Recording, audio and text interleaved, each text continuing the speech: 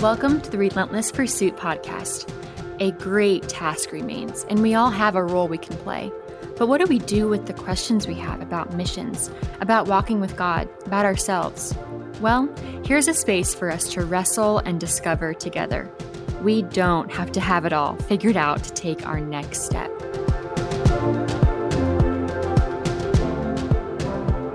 Welcome back, everyone. I'm really excited for today's conversation. I talk with Andrew, who is a coach here at Pioneers that helps people with what I think can be one of the biggest barriers for people who want to serve in long-term missions. So we're going to talk today about support raising, or as Andrew calls it, partnership development. This conversation was honest and helpful, practical.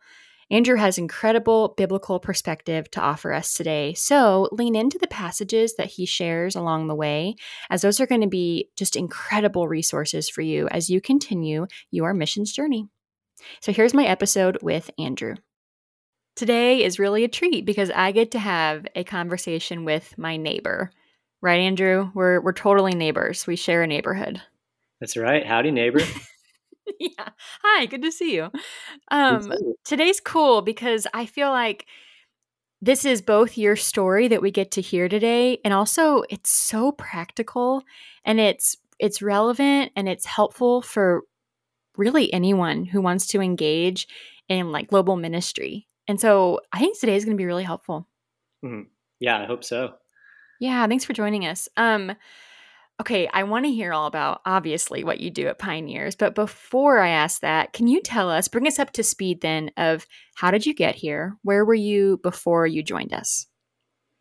Yeah, absolutely. My wife and I, were actually serving in a large country in East Asia for 3 years with another missions organization. And so we were there, we were in a huge city. I tell people that our apartment complex probably had about 10,000 people living in it, Oh my grouped in gosh. about 20 or so 31-story buildings. So Wow. that was our life. We actually liked it a lot. But anyway, we were there. We were mostly doing ministry amongst college students. We were doing a lot of evangelism, discipleship, and working alongside local churches there. And we also were a part of an incredible international church. And anyway, the Pioneers came about through a couple at our church. The guy even served as a pastor for a little while at that church, but his work involved actually trying to share the gospel and do church planting amongst a people group in the same country that was far less reached than the majority people group. And so my wife and I loved what we were getting to do, but as time went on, God was doing two things in our hearts and lives. One was we were involved with like I said, a wonderful international church, very healthy, and God was growing in us more and more the understanding of the centrality of the local church in both the life of any believer and the centrality of the local church in the spread of the gospel. And so we more and more grew to have the feeling of no matter what we're doing in ministry, we want it to be as like church centric as focused, that's the end goal. And the other thing that the Lord was doing was we were in a huge country and we were learning more about the population makeup. And it turns out that there's actually hundreds of distinct people groups or language groups in that country. The one that made up 90% of the population, although still relatively unreached compared to maybe a place like America, it's by God's grace very reached compared to hundreds of these smaller groups. And so Wow. for my wife and I, Yeah. we were like, you know what? We want to be in this country long term, but if we are going to be here long term, it just doesn't make sense to stay course. Let's focus on one of these smaller people groups, like what Derek and Lacey are doing, the couple that I mentioned. And so we decided to make a long story short, we decided to switch to Pioneers, and we came back that summer to make the switch, but that was also inopportune timing because a lot of things were happening in that country that made it so that we could not return. I don't know how. Yeah, sorry, I don't know how much I can Yeah. say for security Well, no, reasons. that's all right. But you've been here ever since then.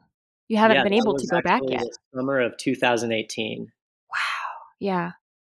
So you met Pioneer, well, you came back so that you could, join this org.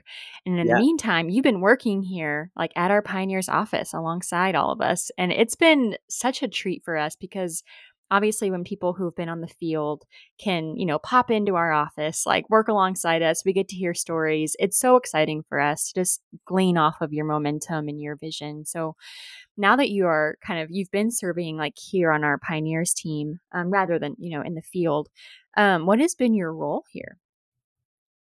Yeah, well, my role here has I'm very thankful for it, first off, because we didn't know what to do when all these doors were closing, but Totally. Yeah. for the past, several years, I've gotten to serve on the pre-field team, which is the team that's helping future missionaries get to the field, and my specific role has been that of a partnership development coach. Okay. Fancy. Yeah. So what is partnership development? Yeah. Can you bring us in a little bit to what does Yeah. that mean? Yeah, absolutely. I'm glad you asked.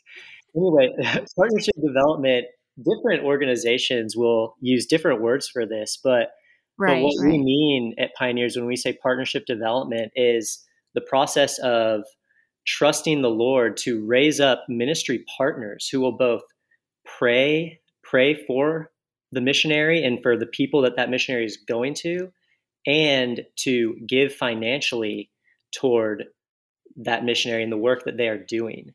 And so partnership development is the process of initiating, interacting, and inviting people in churches to be a Hmm. part of what the Lord is doing. And that involves many things, but the easiest way to think of it is just it's a team of prayer and financial partners. Yeah. Yeah. So, as a coach, then, what are ways that you've been, I guess, like helping our, potential field workers begin these developments or begin these partnerships? I mean, what are things that you get to do with them?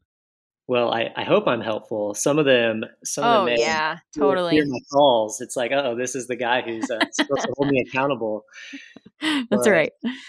yeah, anyway, that's a good question. The main thing that my role consists of is trying to walk with appointees, these future missionaries through the process, and so I'm meeting with them to go over what the biblical foundation for partnership development is. I'm trying to walk them through all the practical aspects of it, like what does it look like to set up an appointment? Now, what does it look like to go and present your ministry and Mm, share and then invite people to be a part of that?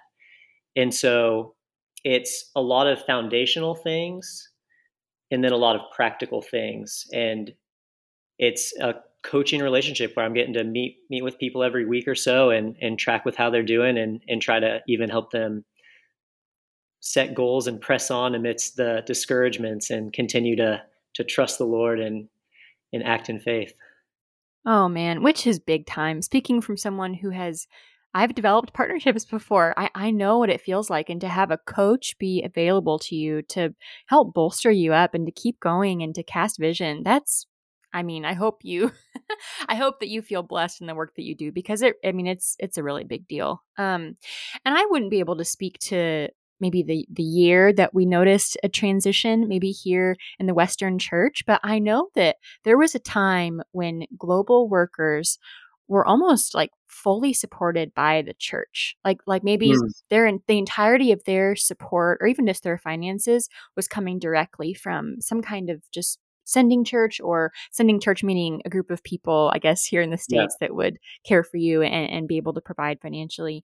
But sometime I feel like in the last XYZ amount of years, it's become a thing where now, yes, the church supports global workers and you can develop these private relationships with families and friends and coworkers and strangers. And so I feel like it's almost like just the bounds of partnership development have expanded beyond our imagination, like more than Yeah, we could you're right. ever imagine. Like the relationships, like the door for that has flung wide open. Yeah, Um, absolutely. and again, I wouldn't be able to quote like when did we see that trend kind of start here in the States, but yeah, I'm curious. But anyway, um, Andrew, why would you say then that raising support is such a big barrier for so many people who really are interested in missions? Yeah, that's a great question because again, I don't have statistics on this, but I would guess that it's got to be one of the leading factors for why people don't end up going to the Yeah. field. Yeah. I've had a lot of conversations with people who are in the process, and even though they're committed, they're like, "All right, I'm going to do this thing." It's still difficult. I think some of the reasons for that are simply that people just don't know what it looks like. It's like, how am I supposed to raise all this money so that I can go Mhm. live in another country? Like, I need people who are Yeah. going to give toward my ministry on a monthly basis. I need people who are committed to praying for me. So, how do I get from where I'm at right now to having a team of committed people like that? They have no idea where to start. I think that's one huge barrier. Mm. I think another huge barrier, though, is just people often have this knee jerk reaction to the thought of partnership development that can go along the lines of, well, that feels yucky. That makes me feel like a used car salesman, or Wow. like Yeah. I'm just begging for money. And everyone who I talk to is in the back of their mind that they're probably going to be nice enough to not say it, but in the back of their mind, they're going to be like, when is Andrew going to get a real job? This guy's got to grow up. Yeah.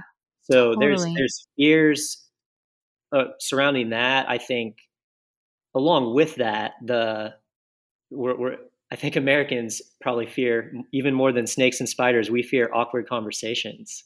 So I think Oof. Yeah. that's something that's on people's mind. They don't want to annoy friends or potentially strain relationships. In their mind, that could be an effective partnership development.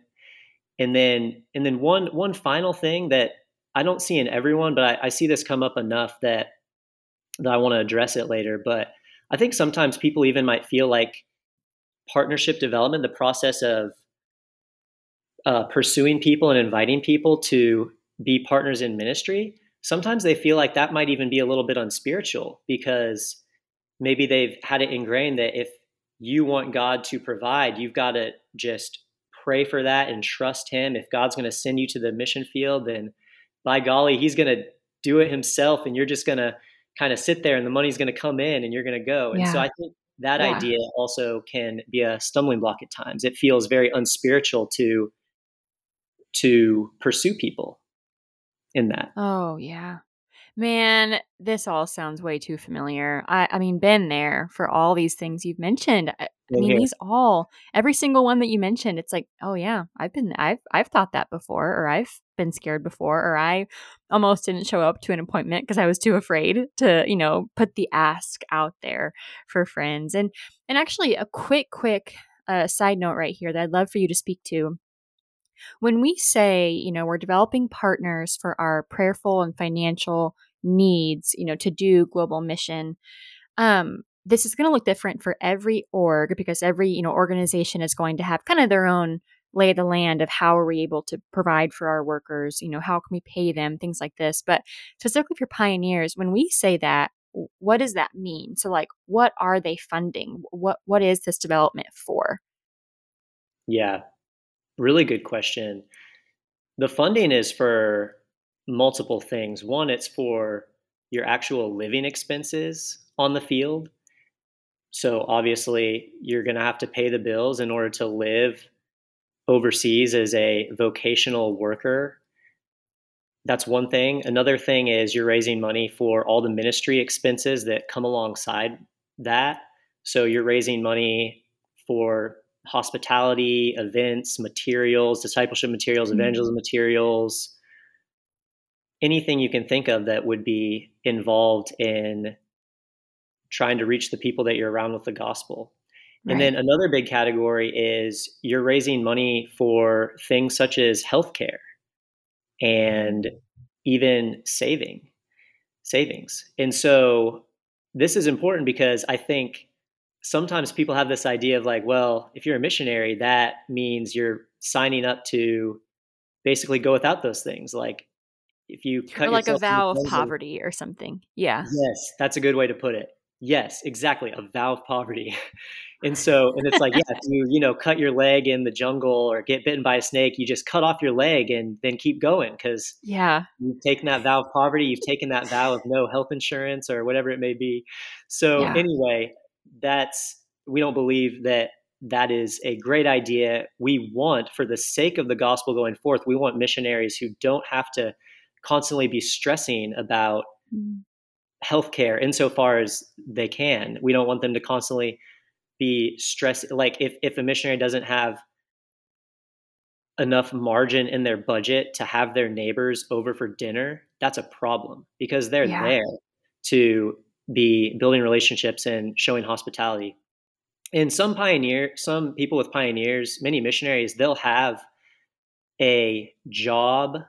Maybe it will be a full time or part time job that brings in some money, but for the vast majority of missionaries, they're going to at least have to Mm. raise some support to provide for their needs so that they can actually live in a country long term and so that they can at least have some margin to really do ministry. Because Yeah. if you've got a few kids and you've got a 50-hour a week job overseas and you're trying to care for your family and do your job at work and adjust to living in a new culture and learning a new language, you can of course still do much ministry, and hopefully your job is opening up many doors for that, but it's just a different ball game than someone who's not as tied down to needing to earn enough money from their vocation Right. overseas.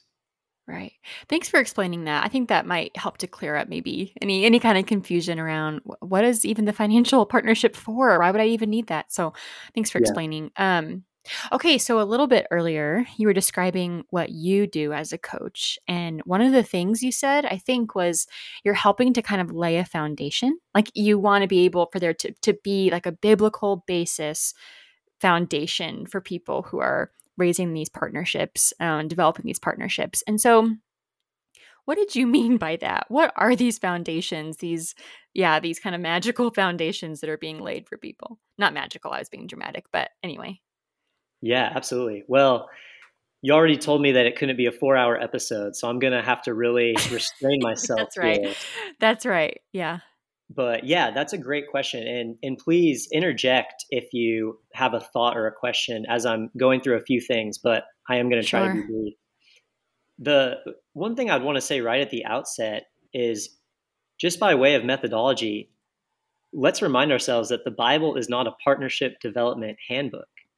That, of course, is Mm, not the point of God's word. God's word is about God's gracious, redemptive acts in human history, how God is saving his people and restoring all things in mm, his son, Jesus Christ. And so I think we can get caught up sometimes if we put this unfair burden on the Bible as if the Bible has to have a verse that says, thou shalt invite people to partner with you in ministry in hmm. order for that to Yeah. be valid.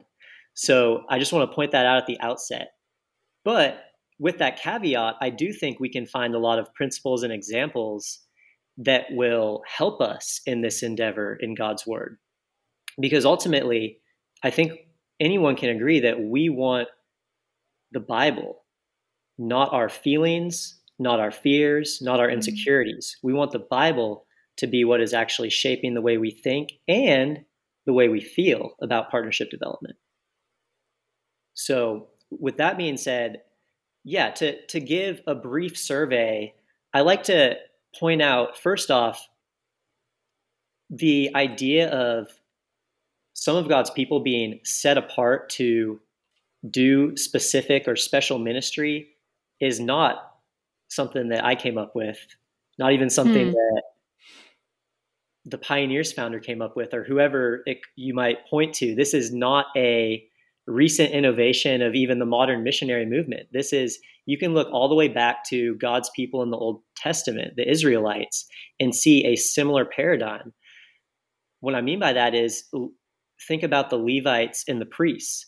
They were set apart to minister around the tent of meeting or the temple, and they were to be supported by the tithes of the rest of God's people. That's right. And Yeah. so and anyone who's interested in looking into that more, Numbers 18 is one great passage that you can dive into, but it's throughout the rest of the Pentateuch as well. You can glean how the Levites and the priests were set apart, and they were provided for by the offerings of the people and the tithes of the people.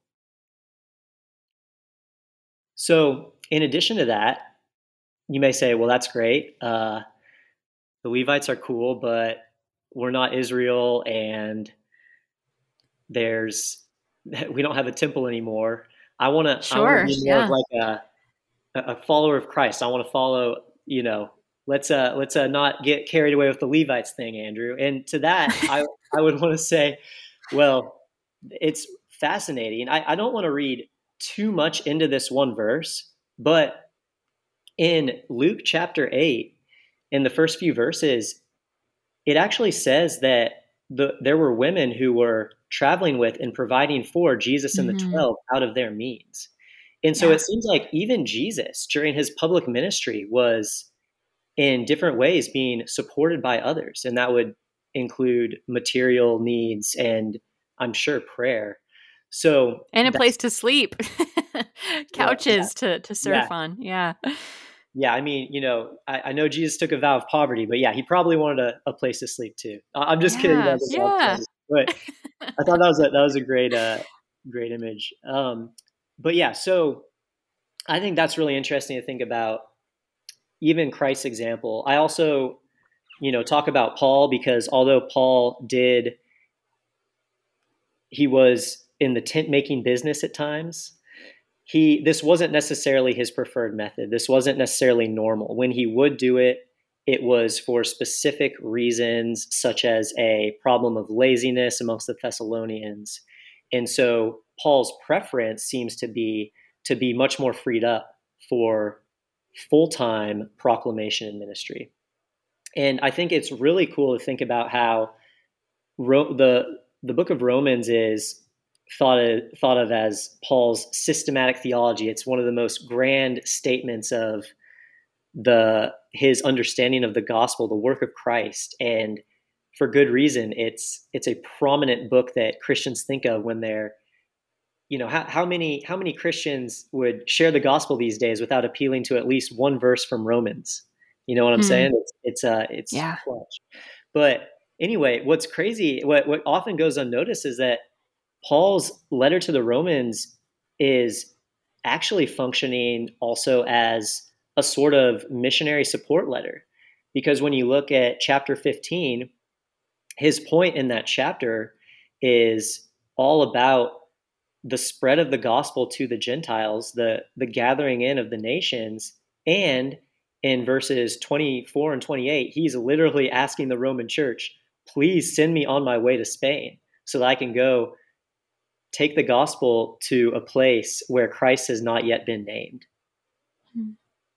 So just one more real quick. I love 3 John because it doesn't get enough love, but it also has a really helpful passage. And in it, Paul encourages Gaius and the church that I believe was meeting at his house. He encourages them to actually support traveling Christian workers who, although they were strangers to him, it says in verse 6 or verse 7, they have gone out for the sake of the name of Christ. And so Paul says, you will therefore do well to send them on their journey in a manner worthy of God.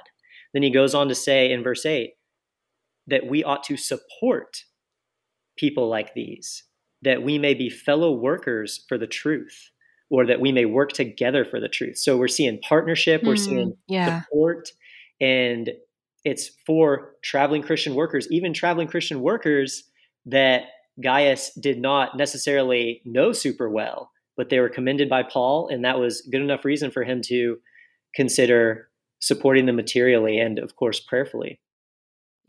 So that's a few thoughts, but I would also want to say that I think convincing people that it's biblical or that it's okay biblically, I don't know if that's necessarily the hang up that I see the most in people. I think that it usually has more to do with feeling uncomfortable and fearful and not knowing how to go about it. But yet the biblical foundation I think is still very helpful, and it does help with that. But I think there's often a little bit more going on there than just like, well, I don't know if this is biblical.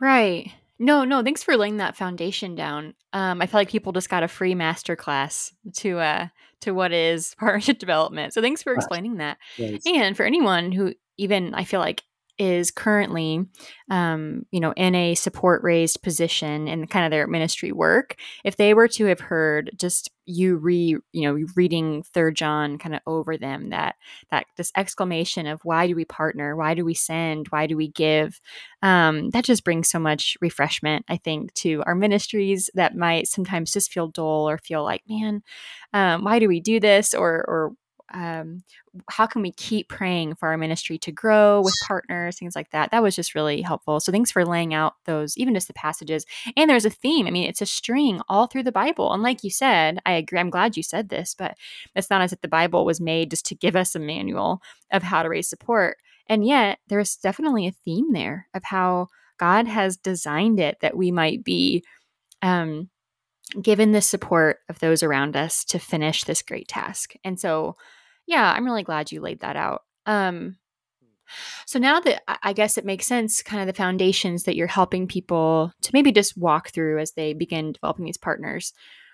What do you tell people who share their concerns with you about it? I mean, when they come to you and say, oh, Andrew, I really can't do this, or I don't see myself doing this, or it's impossible, or, I'm sure you've heard a lot of things, but what do you tell them? Yeah. Yeah, it's difficult because first off, I want to tell them, hey, I'm right there with you. Yeah. I Yeah.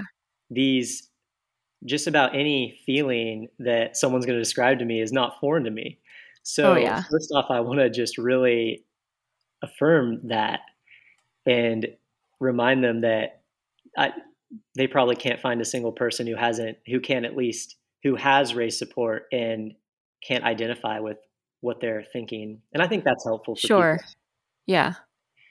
Yeah, but then beyond just the empathy, I want to really my goal is to get them from a place of seeing partnership development as basically a necessary evil that just comes along with the glorious work of missions. I want them to go from there to actually seeing it as a blessing and a ministry in and of itself, both Mhm. to them and to whoever they talk to. And so one of the passages that I always come back to is Philippians 4. And in Philippians 4, well, in the whole book of Philippians, there's a theme of partnership. It's kind of like an inclusio where Paul mentions partnership both at the beginning of the book in chapter 1 and at the end in chapter 4. So at the very beginning in verse 3, he says, I thank my God in all remembrance of you, always in every prayer of Mhm. mine, for you all for in every prayer of mine for you all, making my prayer with joy because of the partnership in the gospel from the first day until now. He goes on to update them about how through his suffering in prison the gospel is actually spread. And then in chapter 4 he comes back and brings up their partnership again and says that it was kind of you to share in my trouble. And you Philippians yourselves know that in the beginning of the gospel, when I left Macedonia, no church entered into partnership with me in giving and receiving except you only. And so he's acknowledging their partnership and thanking them. And this is one of the things I try to always highlight. In verse 17, Paul says something profound. He says, not that I seek the gift, but I seek the fruit that increases to your credit. So he's thanked them for sending help for his needs time and again in verse 16. But then he says, not that I seek the gift, not that I seek what you can do for me, but I seek the fruit that increases to your credit. And Hmm. so here we're seeing a picture of it can also be translated as the profit that accrues to your account. So there is blessing that comes with giving, and Paul is seeking that for his ministry partners. Does Paul need to eat? Yes. Does Paul need to have a pillow to lay his head on at night, a place to stay? Yes. But Paul doesn't just see that. He sees how they are actually bearing fruit in their generosity, and he seeks that for them. They are bearing fruit of obedience to God. They are investing in the Mhm. kingdom. I think there's a real connection in from this verse to when Jesus is talking about laying up treasure in heaven where moth and rust cannot destroy.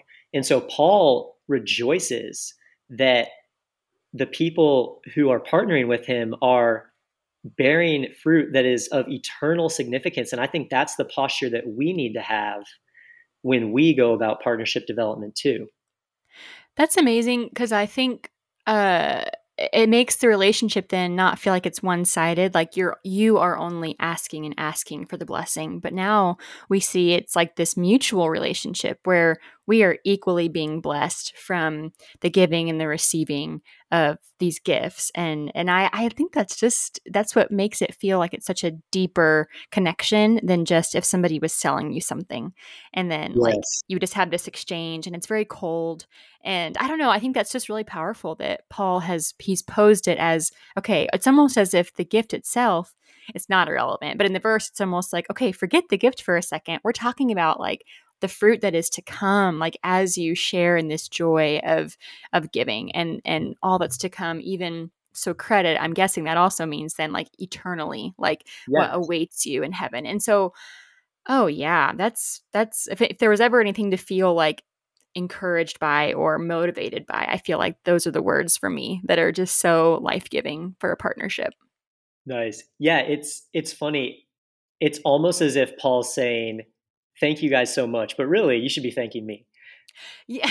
Not quite saying that, but That's it's right. funny Yeah. to think about. And I also really like in verse 18, he goes on to say, "I am well supplied, having received from Epaphroditus the gifts you sent, a fragrant offering, a sacrifice acceptable and pleasing to God." Hmm. And Yeah. this is really helpful for me too because it reminds me that when people give, it is first and foremost Godward. It's an act of worship. They are Yeah. giving because as believers, they're thankful for what God has given them and they're trying to figure out how they can steward their resources and they want to do it in a way that will glorify their Lord and Savior. And so it helps to be reminded that it's not about me. Hmm. It's about God being glorified amongst all peoples. It's about the spread of the gospel for his name's sake and for the good of the peoples of all the peoples of the world. And me and my partners, we're just the same in that we get to share in that. I think I've seen this in my own developing of partners. There was a time when, and a couple people come to mind, a couple families even come to mind of what you're describing here, where me and my husband had initially met up with them for kind of that first coffee of, hey, can we tell you about what we're doing and invite you into it? And I think at that point, we were in a place where we were asking for a certain kind of commitment. Like, hey, we're kind of preparing for a 2-year commitment for this first initial kind of launch of this ministry. Would you be able to commit to that? Maybe even like as a one-time gift, of course. And if you consider it, maybe like a monthly, like a recurring gift. Okay. So this family, they maybe not I don't want to speak over them or assume of what they were kind of what was going through their mind, but I think I just noticed a little bit of hesitancy of like I think we're interested in supporting you, but we're not really sure what it looks like yet. Yeah, we would like to start partnering with you, and here's the amount we can give. Incredible. Like, of course, thank you. I mean, even because you felt that hesitancy, but you still wanted to partner with us, that's incredible to us. Okay, a few months go by. And Ethan and I, my husband, we had always, prayed after kind of those initial appointments that, like you said, that there would be something in their hearts that would swell, almost like as a result of their giving. Would God bless them? Would God show them and help them to see how the gifts that they are stewarding from God are being used, and it brings delight to them? Like we prayed for just kind of that liveliness to enter these people's lives. Okay, so fast forward a few months, we get this random text, email, whatever it was, of just this family reaching back out to us saying, "Oh, do you know what? We recently got this huge bonus at work and we've been praying about where to put it. Actually, could we give it to you and would it bless your ministry?" And so I think the excitement there was that, like, as we prayed, that not that they would just, throw all this money at us all the time, that felt so much less of what it was and more of, we prayed that God would just stir something in them, that they would just find delight, like, in this ministry, in this work. And on their own, they'd reach out to us saying, "We've got this gift here, can we give it to you? Like, we really want it to be a blessing to somebody." And this happened multiple times where people, kind of without us even reaching out or following up again, they'd want to keep going and keep partnering. And I imagine because of just the work in their own hearts from God, of this fruit was multiplying, and they were seeing just this abundance of, like, the inheritance of God in their own life. And it, for me and Ethan, it made us so giddy. I mean, we just probably were the, goofiest people after we'd get these phone calls, because it just felt like, God, you're doing so much more than just helping us, be able to afford to live overseas someday. You are building up just the lives of your people. And anyway, not to belabor Mm, this topic, but I see what you're saying, and I agree that I think there's just more than we, like, you and I on a human mm. level could ever do to stir up people's hearts for giving. I think because the gifts are from God, only He could do that. So yeah, go Paul, Wow. and he's spurring us on in Philippians, like, for the fruit. So Yeah. anyway, Yeah, I praise just wanted to add God. that in. Yeah, that's encouraging, and I think that that's that brings me to another point I like to harp on with future missionaries, is that partnership development is a ministry in and of itself, Hmm. because through partnership development, like you just gave examples of, God uses that to stir in his people's hearts to give more generously in other ways, to be more concerned with the needs of people around the world who are so far from us, who we may never meet personally, yet have Yeah. the desperate need of being reconciled to God through Jesus Christ. And partnership development is, I'm stealing this from one of the other pre-field coaches, but she likes to say that partnership development is us bringing unreached people groups before the church here in America. Because in getting to Hmm. share about what we're doing, we're advocating for them. We're exposing the church here to things that they may not be aware of at all, or even if they are aware of them, we're reminding them, hey, let's look up at times and see the vast needs of this world and the people around the world who don't have the embarrassment of resources and churches and Bible translations and stuff like that that we have. And Hmm. so I love that it's a ministry in that way. And I also love that even on a more basic, just friendship, relational, fellowship level, partnership development's an opportunity just to build up each other as brothers and sisters in Christ. We're getting to encourage and maybe even challenge as we talk about God's heart for the world with people who don't have the privilege maybe of getting to think about that as often. Yeah. I'm wondering too, what's been your experience of people who have wanted to engage relationships with potential partners who are potentially, I mean, in the church and are very aware of the biblical basis of missions, but then also maybe you've got coworkers who really aren't followers of Jesus, or maybe don't even understand the Bible or read the Bible or trust God.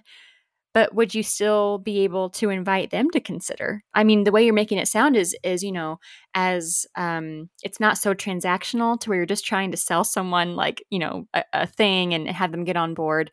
But it also is an investment. But for maybe somebody who wouldn't maybe understand the spiritual investment of that, could you still invite them? Or could you still build like the relational intimacy with them to invite them to support you? Or yeah, what's the dynamic there of people you can invite? Yeah, I'm glad you asked. I think that with that question, how would we potentially invite someone who's not a Christian, doesn't even claim to be a Christian? I think Yeah. I would say that partnership development is an incredible evangelistic opportunity in that way, because it can definitely look different with someone who's not a believer. And I wouldn't necessarily like encourage people to ask for non-believers to support them financially, and of course you wouldn't ask them to pray for you. I mean, I guess they could send you good vibes, whatever, but Sure. whatever that means. But but I think that it's an incredible opportunity to, with someone like a friend or a coworker who isn't a believer, to sit down with them and talk about what you're doing, why you're doing it, and use that as a chance to talk about the gospel, talk about what Christ has done in his life, death, and resurrection, so that sinners like us could be reconciled to God. And Mm. so I think it's a great opportunity, and I encourage people to just be, I mean, sometimes people are like, well, I'm gonna invite them to partner anyway, even though they're not a Christian, because hey, maybe they'll want to. And that does happen sometimes. And Yeah. I think Yeah. that's fine if you feel comfortable with that. I just say, just make sure that you're being really clear that it's not just like some humanitarian work alone that you're doing. You want to make sure that Mhm. they understand that part of what you're doing is also like gospel proclamation and church planting, so that you don't have on your conscience like, oh, they kind of support me now, but they probably just think I'm building wells or digging wells. Yeah. Yeah.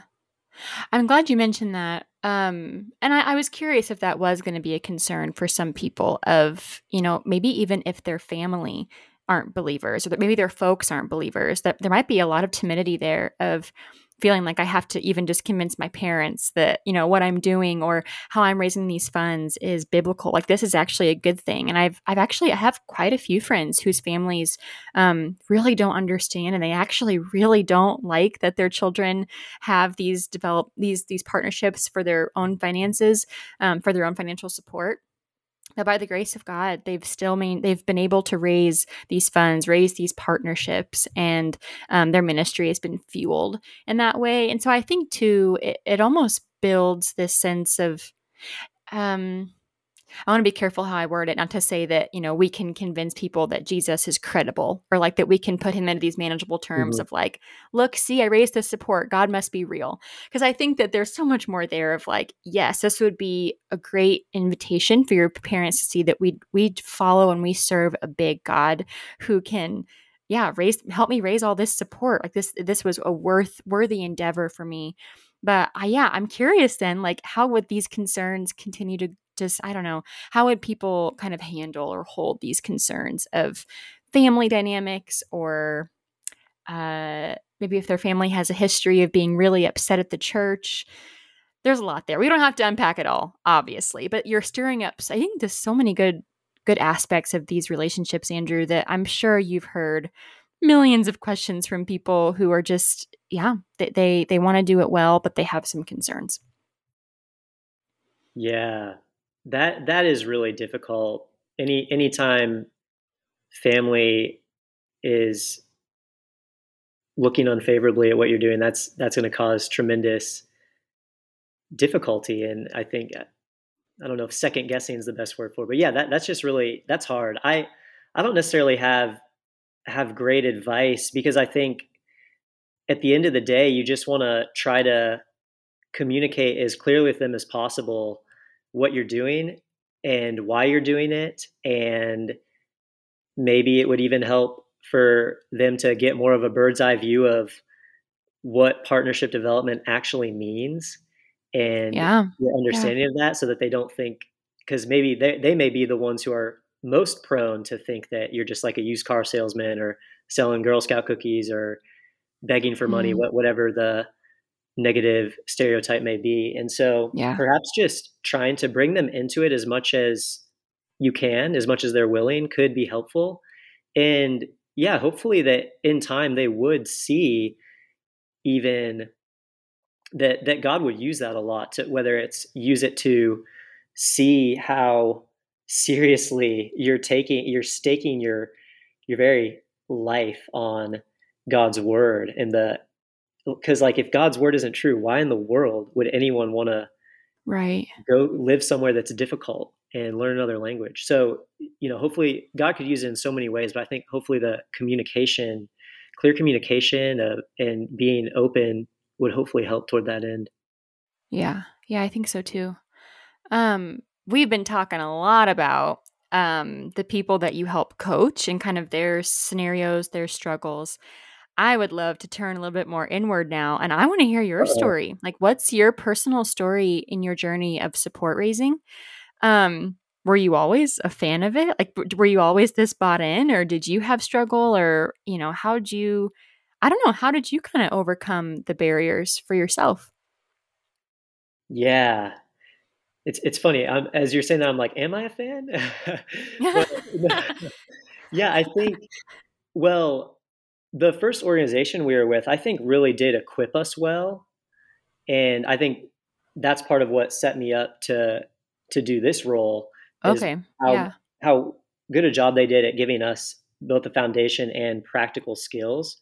But even for me, I remember after my first appointment, literally the first one, I just felt in a funk. And it was Mhm. actually, believe it or not, it was Philippians 4, the passage that we talked a little bit about earlier, that really helped me and really quickly brought me out of that. And as time went on, I just was more and more encouraged and more could see partnership development, and I think the right way, which is that it is a ministry. It's a opportunity to involve God's people in the spread of the gospel to all nations, which Mhm. that's something we're already all called to, and it's a privilege. And so as I saw it more and more in that way, I just, even though not saying that there was never like, fears or thoughts of like, oh, I don't know how to go about this conversation, this could be weird. Those still can happen anytime, but Yeah. overall, at least having just more of a foundation of seeing partnership development for the good that it is, and that at the end of the day, it's not about me, it's not about the money, the support raising. It's about God's word spreading. It's about the church being built. So that was helpful. The funny thing, I will share a funny story. Partnership development actually plays a role in me proposing to my wife. So let me explain, Oh, yeah, 'cause it's please kind of do. random. So it wasn't intentional either. But anyway, this was about 6.5 years ago. I wanted to surprise my wife Anna. We were living in different cities at the time, and I was planning on proposing to her, and I wanted it to come out of nowhere to her, that she would be shocked and surprised. So anyway, I was trying to be all sneaky. My plan was to I was there for the weekend, and my plan was to tell her that I was leaving, but then secretly stay in town and surprise her the next day. And so I'd ask a friend to set up a little hangout with Anna, so Oh, that I Anna like where would this come is over. going. Yeah, so Anna, I had it all planned out perfectly. Anna was gonna come over to her place. I was gonna like jump out from behind the couch or something, and then I was gonna whisk her away and take her to the Florida coast where there's a nice lighthouse, have a little picnic, and propose to her at sunset. Oh, So wow. so that was my elaborate plan. But as time was leading up to that, this was like maybe a week before. I'm asking Anna, we're talking. I'm like, yeah, what are you up to next week after I'm gone? And she's telling me, and I see on her schedule that at 2:30 that Monday, when she was supposed to hang out with the friend so that I could surprise her, I see 2:30 Mrs. Yang. And I'm like, Anna, who's Mrs. Yang? What is going on? So, I mean, I ask it more normally because I was being calm, cool, and collected, Right, right, But right, right. anyway, I'm like, who's Mrs. Yang? And she's like, oh, I'm having. So we were actually at the time raising support to go back to that big country in East Asia. So we were both in that process. And anyway, she's like, yeah, Mrs. Okay. Yang. I haven't met her yet, but she was referred to me by some other lady. I can't remember who. And so I was like, okay, nice. That's great. But on the inside, I'm freaking out. So Yeah. I'm so impressed with myself because somehow I like got Mrs. Yang's number from, I guess, maybe Anna's phone, and I called Mrs. Yang. Oh, And I was what? thinking, okay, please do not Don't make pick me up. leave this voicemail. No, I wanted her to pick up because the only thing Right, worse, right. yeah, Yeah, the only thing worse than her picking up was me leaving like a really weird voicemail, and that true. ended up being what happened. Oh, So good. I'm like, probably the weirdest voicemail she's ever gotten, but it's like, hey, this is Anna's boyfriend. Tried to propose to her. I need your help. And she actually called back in like 10 minutes, Oh, and she nice. was all about it. She was so helpful. And so Monday came around. Anna gets to Mrs. Yang's house, but what she didn't know is that I had gotten to Mrs. Yang's house 45 minutes earlier. Mrs. Yang and I had already gotten to hang out. We had a nice lunch together. We're talking. So Anna comes over, and I'm hiding in the kitchen. Her and She's Mrs. your biggest fan. Yeah, it was great. Mrs. Yang has a special place in my heart. And Oh, yeah. so she's talking with Anna, and I'm like, I'm just having fun, like listening to them make small talk for those few minutes, thinking like, oh, Anna's about to be shocked. I finally pop up. Anna cannot believe it. Mrs. Yang, I think, even shed a tear, and uh, I whisked her away to the coast of Florida to the lighthouse and proposed. Mrs. Yang has also, her and her family, they have been prayer partners and supporters ever since, and they're dear Wow. friends now. We're thankful that they're in our lives, and we're thankful to share that memory with them, and none of it would be true if it weren't for partnership development. Oh, totally. And for my I friend love who dropped that. the ball. And for my friend who dropped the ball on setting up the real appointment for Anna. But anyway, that's Yes. okay. We It love worked out great. unfaithful friends. Yeah. No, oh man, Mrs. Yang, we need a million more of her. I love that. Yes. And I love too, like you said, it's just the beginning of your story of now, like she just wants in. She wants to be a part of it. She wants to send you like wherever you go because she's a fan of you and Anna. I mean, she believes in what God will do through you and she wants in. And I just think that that kind of buy-in from friends and unexpected, family or whoever, it's just so exciting. I think it just builds momentum. I think it just is an expression of God's love for his people. And I don't know. I really love that y'all have someone like Mrs. Yang to kind of Yeah. spur you on in that way. Yeah, I love what you said there, Emily, because you're so right. Ultimately, it all ends in praise and thanksgiving to God because God is providing for us through his people, and we thank them, but we praise God for that. Hmm. And Yeah. people who are partnering with us or partnering with other missionaries, they're giving toward the work. And as they give, they're praising God that they get to participate. They're praising God that they get to steward what he's given them and be a part Yeah. of something of eternal significance. And so I love that picture. And it all ends in praise and thanksgiving to God, who is good and the giver of all good gifts. Amen. Yeah. Yeah. This has been a stellar conversation, Andrew. I'm wondering, is there something that I didn't ask you that you were really hoping I did, or something that you feel like people listening in, they need to know this if they're gonna, kind of enjoy this process of PD as we call it. What do they need to know? Yeah. Well, I mean, I did have the 4 hours prepared. So, that you may regret asking me that. But no, just kidding. I would wanna just remind people that partnership development, if I wanted to just put one word after it, I would say partnership development is relational. And so Hmm. when I talk to people, they're usually thinking in terms of, okay, partnership development, I gotta type up a nice email or send out a mass letter and ask for support, and hopefully people will respond to that. Or maybe they think, okay, I got to start sharing in front of churches, starting with my church. I got to share and tell Hmm. people the need, and then hopefully God will provide through that. Obviously, I'm not saying don't share in front of your church. I'm not saying don't send out prayer updates or prayer emails, but those are not the contexts that I would encourage anyone to use for trying to trying to actually raise prayer and financial partnership. The reason being, they're just not very personal. They're not relational. Hmm. Not Yeah. only do they not really work that well because it's not personal, but even if it did work, I would still encourage people not to do it because it's not in the context of that personal relationship. It's kind of just one way communication. And we also say a lot that everyone's invite is no one's invite. Everyone's ask is no one's ask. Hmm. And so Yeah. that mass invite just doesn't mean much. It's not the same as a personal one where I'm talking to you face to face and we're dialoguing and sharing our hearts and thoughts. The other thing is people also get tripped up because they're like, okay, I get that, but I'm going to talk to people, but I don't want to actually ask. I don't want to actually invite them to be a part. I just need to share about what I'm doing. And then that should be enough because they'll get the hint and they'll respond accordingly. I think that that is also not ideal. It's kind of passive for one because you're basically just hinting, saying nudge nudge, like I'm going to tell you what I'm doing, and nudge nudge, wink wink. Will you do it? But you're just like scared to ask.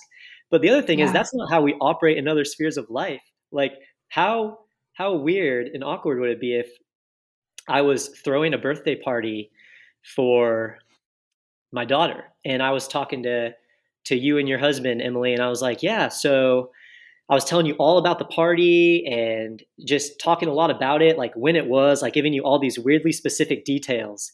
You and your husband would probably think, wait, is he trying to invite us or not? Like, it really seems like he's trying to invite us, but yet he's not inviting us. Like, what is going on here? That's just weird. That's Super clearish. crazy. Yeah. Yeah. So that's not an adequate invite. We we want to actually invite people to be a part. Mhm. Ask them a question. So, ask them if they would be willing to commit to praying for you and receiving your prayer updates and let them respond. That's so much more meaningful. And that's going to result in so much more, I think, prayer support long term than if you just kind of ask a crowd. It's not the Mhm. same thing. Wow. So, yeah, that's one thing that I would want to communicate. Do we have time for one more quick thing? Hit us. Yeah, go Okay. for it. Well, okay, I'll try to be really brief with this, but I know I brought up a problem and I just want to address it so I'm sure thousands of listeners will have this nagging them if because Oh, for there's sure. I mean out of our millions of listeners, right? There's probably got to be thousands That's at right. least. But That's right. but anyway, I want to address this because I brought it up. But to the problem of people feeling like it's not spiritual, I think that that is also an unhelpful way to think because sometimes it's like, well, if I'm if I'm meeting with people and I'm inviting them, that's kind of betraying a lack of trust in God. Shouldn't we just make our ministry known on a broad scale and trust God to move? And to that I would want to say Mm. we don't want to get confused and make a false dichotomy between God's provision and our efforts, or depending on Hmm. God and actually taking steps of faith. What I mean by that is think about evangelism, think about that context. We would know implicitly that it's wrong to say, well, only God can change someone's heart, only God can open someone's eyes to trust Christ. Therefore, I should not tell people about Jesus because that betrays a lack of faith in the principle that only God can save. So I'm just going to pray. I shouldn't proclaim the gospel. We know that that's not the right way to think about it at all. Rather, Yeah. it's that Yeah. prayerful dependence on God should go hand in hand with our sharing of the gospel. And so that's the same way I think we just need to think about it with partnership development. You're pursuing people and having conversations, sharing about God's heart for the world and what you're doing and inviting them to be a part of that. It's possible to do that in a way that is not prayerful or dependent on God, but I think that more rarely happens. I think we understand that even as people respond to our invitations, that it's God who's moving, and we pray that He will keep moving. We Mm. pray that He will make our work effectual. And so I just want to say that as well, because God works through means, and sometimes we can get confused on that, and that can trip us up. Yeah. I'm glad you circled back on that. Yeah, thanks for revisiting that. It's our prayer that as people lean into these conversations that they would ultimately lean into the heart of God and see, well, then how is God generous with me? Then how do I pray for God's generosity to be reflected through his people, and ultimately, I think it is just an invitation to go deeper. And so, yeah, thanks for all your clarity there, Andrew, and just your devotion to the work. But like you said, it's so much less of that, and I think your devotion itself is just the invitation of God, like into our lives and into these partners, and the finishing of the task and at hand of reaching the unreached. And so, yeah, thank you for all your time investing in people who are going to be sent out, and they're going to develop these partnerships. And we just pray over you and your wife as you go. Speaking of that, what's in store for y'all? What's coming down the pipe? What are you guys up to? Yeah. Yeah, good question. Well, after much longer in Florida than we had planned, we are leaving in August. And before we return to the field, we're actually going to do a 10-month training program called Radius. And Whoa. they're basically like a cross-cultural church planting intensive residency program where we're going to learn a lot of principles of language and cultural acquisition, and hopefully a lot of things that will be really helpful for us to actually thrive long term. And I think it may sound to some kind of counterintuitive of like, okay, you've been in the States for much longer than you planned, so now why would something like a long training program, why would you let that get in the way of Yeah, your yeah, experience? yeah. But I think I was struck by, as we were considering our next move, we got to visit the country that we're going to hopefully move to after Radius in December. And we kept hearing people say the average missionary only lasts about 5 years here, whereas Mm. it takes the average missionary at least 7 to 8 years to start reaching peak effectiveness, just because of how long it takes Wow. to learn the language and culture and put down roots and all those sorts of things. And so anyway, we are really thankful that we're doing Radius, because I think it's the kind of thing that is going to set us up to be much more useful over there and hopefully last Mm. longer than we would otherwise. So we're excited. Oh, why not? Yeah, that's incredible. Well, I think down in the show notes, we'd love to maybe put a link there for folks who would, yeah, they want to learn more about what you just described, Radius, that 10-month kind of engagement program for folks who are headed over. I think that sounds incredible. And I think we'll also down below, we'll link some of Andrew's favorite book recommendations. That these are resources that you recommend often to people who are support raising, as well as just something that you yourself have been really impacted by. So we'll link some books down below that y'all can read, as well as listening to this episode a million more times and enjoying it. And so, Yeah, the guys Andrew, in those books basically plagiarized me, but I let them get away with it, so it's okay. that's fair. At least we can give credit where credit's due. Um, no, totally. Thank you again for this time, and yeah, blessing for you and Anna and your 3 children as y'all are sent back out. And I pray that your partners can bless you and send you and bless you abundantly. So, thank you. Yes, thank you so much, Emily. Thanks for having me. Well, I hope y'all enjoyed this conversation as much as I did. In this episode, Andrew talked about major life questions and how to make those decisions. At Pioneers, we love to help people figure those things out, especially as it relates to missions. So, we are holding a conference this August called Encounter 22. There, you'll have the chance to meet real missionaries and get all your questions answered from the people who are already doing it. Go to pioneers.org/encounter to learn more and even register today. Your journey to missions just got clearer. Also, this is the last episode of Season 2, and we would love to get your feedback. Fill out a 2-minute survey via the link in the show notes. And speaking of this being the last episode, y'all, I have really enjoyed this season with you. These conversations were so rich, discussing the barriers of missions, and so if you found them helpful, I'm sure your friends will too. So pass them along so we can keep these conversations going. Talk to you soon.